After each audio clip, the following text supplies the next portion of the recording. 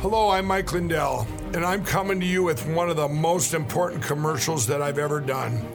All of you know what MyPillow and myself have gone through in the last 8 months in my efforts to bring the truth forward. Well, now you can help in a couple ways. First, get everyone you know to go to my new media platform, frankspeech.com. There you'll find all the footage from my cyber symposium and many other important broadcasts. Also, I am personally doing a new daily live show to get the truth out. It's at 11 a.m. and 6 p.m. Central Time, Monday through Friday. Secondly, I'm offering some of the best prices ever on MyPillow products, but they're only available on frankspeech.com. Go to frankspeech.com now and use the promo code on your screen or call the 1-800 number below to receive these exclusive MyPillow offers. Thank you and God bless. Make sure and put the code word KATE, K-A-T-E. This will get you up to 66% savings at mypillow.com. The code word KATE, my first name, K-A-T-E. Help support Mike, help support this show, and help support yourself in getting some amazing, amazing products. These are the best ones I've ever owned. Go to mypillow.com, code word KATE. Talk lines are open now. Call 888-673-1450. This is the Kate Dalley Show. I've been around for a long, long year. So many men, so great. Hi there. You know, the Devil song. Sympathy for the Devils, Rolling Stones. Welcome back to the show. I've got Susan Reeve here. She's with me every Wednesday. And big thank you to Katie Hopkins for coming on the show, the extraordinary Katie Hopkins, that has a bounty on her head from the Taliban, thrown out of Australia. It's... anyway, she's the tattoo was epic. The tattoo. She put a tattoo that basically was "Kiss my rear end." Yes, Australia. So I love that. Because it said deported. Deported on her rear end. I love that. Right. And that interview will be on podcast tonight, and you can catch that if you didn't catch the first hour. And then also I'll be on Brandon House tonight. You can catch that one at 7:30 Central Time. And then I'm doing Alex Jones' show tomorrow, right before this show. And so Chris Ann Hall will be joining me, and that'll be a lot of fun too. Also, just wanted to make sure and let you know, Balance of Nature is an amazing food supplement. You should be on a food supplement. If you're not, you should be, because our food supply is crap. It's just terrible, and you need a food supply right now to get the right amount of nutrients so you can fight these things coming off, I think, of the vaccinated. So the spike proteins that are not natural and normal. And make sure you get Balance of Nature. That's all I can say. Just Balance of Nature. 31 fruits and vegetables every single time you take it. 3 capsules of fruits, 3 capsules of veggies. It takes a second to take, and at least you've got all those phytonutrients in there. They have a process that they do phytonutrients, and it's just amazing. Go to balanceofnature.com to learn more, but also put in the code KATE. When you do that, my first name, K-A-T-E, it actually helps with the show. It helps us do what we do. And also, it's a product we all believe in. So make sure you're going to balanceofnature.com and put it into your really on your grocery list every month, because you'll love it. So there's so much. Where do you want to go from here? Well, because there's so much we could say right now. Yeah, there's so much. Before I forget, I do want to recommend an article. It's the Conservative Treehouse, and it's about how the intelligence branch of government has become essentially the fourth branch, how it wraps itself around the other branches and then tells them what they're allowed to know and what they're not allowed to know. So this one says, former intelligence branch officials do not want big tech regulated because the fourth branch of government is in partnership with big tech. Duh. So it's got all the links in it. Highly recommended. Yes, highly recommended. So a friend had gotten some kind of symptoms, and he had a hard time. He didn't have a hard time breathing. He was just very sick and was sweating at night and high temperature. So he went to see the doctor, and he was given monoclonal antibodies. And this has become a very popular treatment. Because he said within 24 hours he felt remarkably better. Okay. And so it is created, these are antibodies created in the lab, And they're synthetic. I don't know they are why synthetic. That bothers me. Yeah, I know.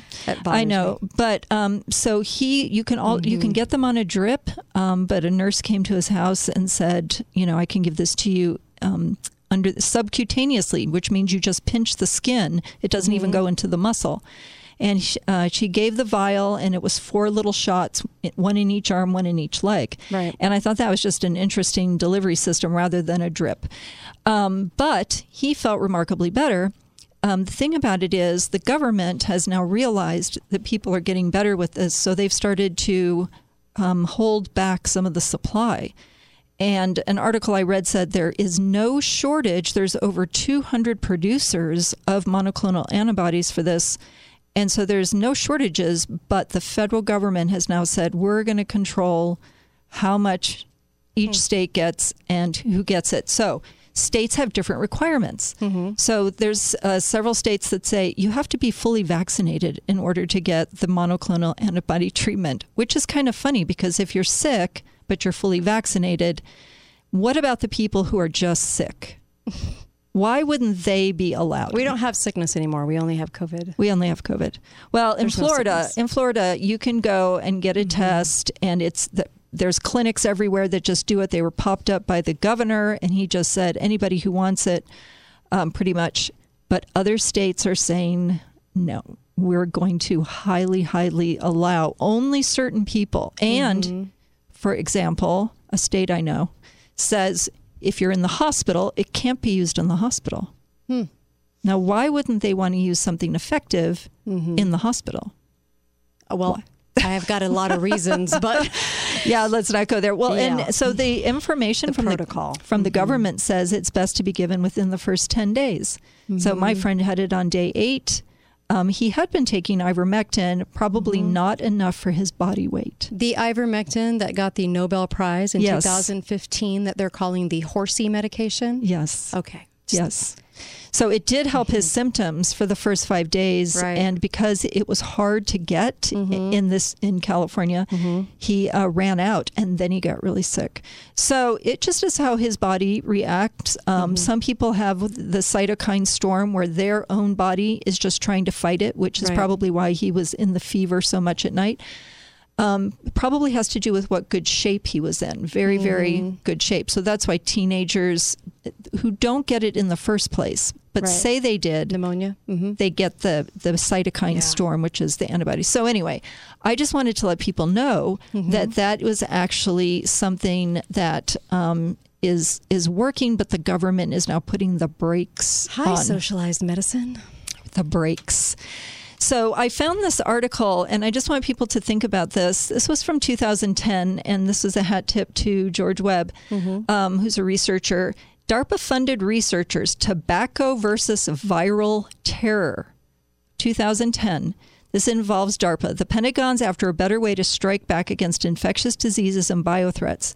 Now a team at Texas A&M may have come up with a way to turn tobacco plants into vaccine-making machines. DARPA, the military's risk-taking research agency, is investing $40 million into the Texas plant-based vaccine consortium. So they knew people were using less and less tobacco.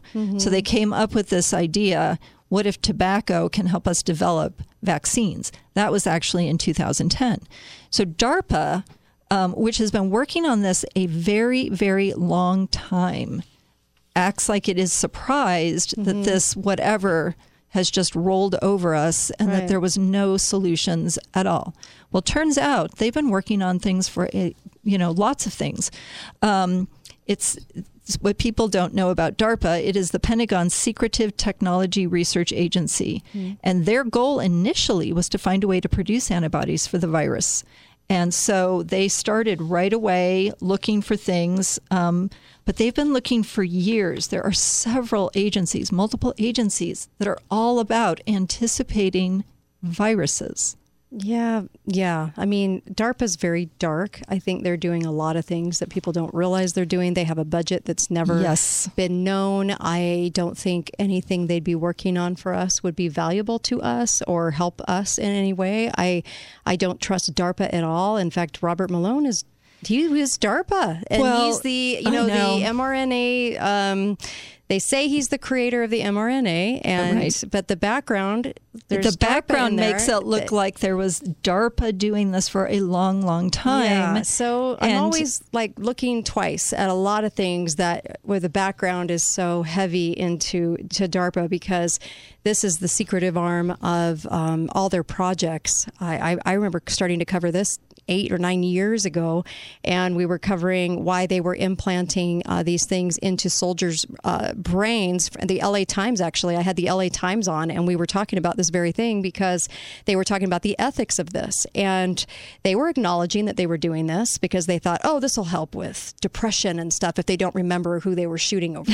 I'm like, what in the world, So I don't know. I think they're very dark. I think it's a very dark department, and well, they look for things to fund, and it doesn't always just stay in the United States. They fund projects in other countries, including China.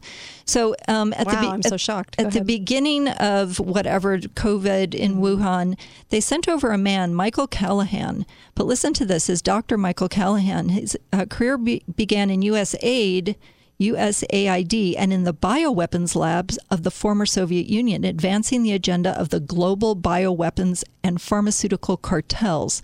This is from the site Unlimited Hangouts. He would take what he learned there to execute a massive expansion of DARPA's biodefense portfolio, and today finds himself squarely in the center of the origins of the coronavirus pandemic. And then it goes on to talk about Robert Malone and how their paths cross. And Robert Malone actually worked on the Zika project. So you remember Zika? Oh, yeah. They told us millions and millions and millions would die. Yes. And they were also releasing bioengineered mosquitoes. So I don't know if That's that was not part creepy. of Zika. No, I mean, who doesn't want that in their backyard? The Hunger Games. Are we in the Hunger Games and we didn't know it? Oh, gosh. I already feel like I'm living Jumanji every day. I don't know what's coming next, but really and truly, why don't we just cut our nation up into regions right now and just, let them fly their mosquitoes and have some fun? My gosh, get it over with. Right. Goodness. Well, what was funny is they put a bunch of stuff into the computer, and supposedly they were doing this simultaneously, Malone and Callahan, and they used 6,000 patient records, and it came to the conclusion that a possible treatment was a low-cost, widely available ingredient, over-the-counter histamine receptor called Pepsid. Pepsid. Yeah, right. And it said that they came to this idea simultaneously, allegedly, but Dr. Callahan Malone said he was unaware of each other's contributions, and Dr. Malone said he used it to cure his own case of whatever he had. Pepsid? Pepsid. Like over the counter. Yeah. Okay. Over the counter. But you go through this article, DARPA's Man in Wuhan, and it's all about, there's a lot of Russian bioweapon and then funding of a project in China.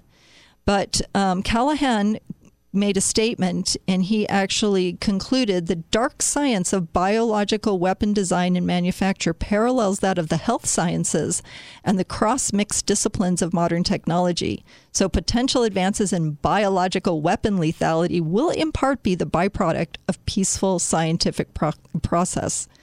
So until the time when there are no more terrorists, the U.S. government and the American people will depend on the scientific leaders of their field to identify any potential dark side aspects to every achievement. Well, then I just want to know who pays their paycheck. I know. Then I know how they're going to lean toward a certain thing. Do you know what I mean? This I do. Okay, Robert Malone. I mean, if he's telling the truth and he was the creator of the mRNA, it only came out that he was the creator of that way far into this, but I always think, well, wouldn't he be dead? I mean, when you have firsthand knowledge and you're speaking out against the very lie they're trying to tell the nation right now, wouldn't you be dead?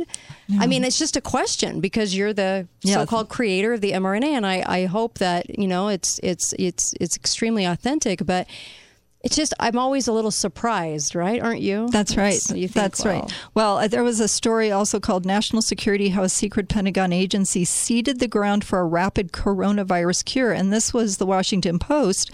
And it turns out that they're alleging that the mRNA came from DARPA funding. So there you go. Mm-hmm. But as we talk about all of this, I wanted to bring up a fact that is in the background and very, very little awareness happening, and that is drug overdoses are expected to blow past 100,000 overdoses this year. That's a lot.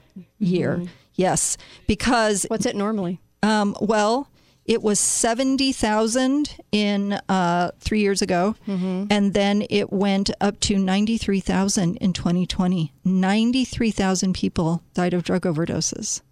Wow. That's insane, right? It's a lot. And we're not really paying attention to that. Yeah. That's not in the media on the front page, is it? And it should be, because it's devastating to families. Sure. It wipes people out. Right. It leaves victims as far as the eye can see. And so you have to say, how is it that the cartels have such license? How many people were shot in Chicago this weekend? I happen to know my hometown, 64. 64 people shot, and I think 13 killed. And the media doesn't say a word. It doesn't. And here's the thing. Everything in every race category has gone over what it is before. Men, younger people, blacks, Hispanic, American, Indian, and Asian American communities report the highest proportional increases compared to 2019. Right. So it's devastating the minority communities, and I don't hear a single politician. They're not saying anything about anything. No. They're completely quiet. No. It's Where as if are they? duct tape just crept up and just slapped them on the face, and they can't say a word. Silenced them. I've never heard such quiet politicians in all my life. It is really disgusting how quiet they are, and should show you volumes about who they are to their core as people and how bought and sold they are. Sorry, but they are, all of them. There's maybe like 3 or 4 or 5 that I actually would listen to. Thank you so much, Susan. Oh, you're so welcome. Thank you. And, of course, be faithful, be fearless. Tomorrow, Mary Fanning. Tomorrow, I have a guest from Epic Times. That's their congressional journalist. And then also Chris Ann Hall. So we'll see you back here tomorrow. Have a great night. And make sure and go to KateDalleyRadio.com or KateDalleyShow.com. And everything is there in show notes. Thanks, you guys.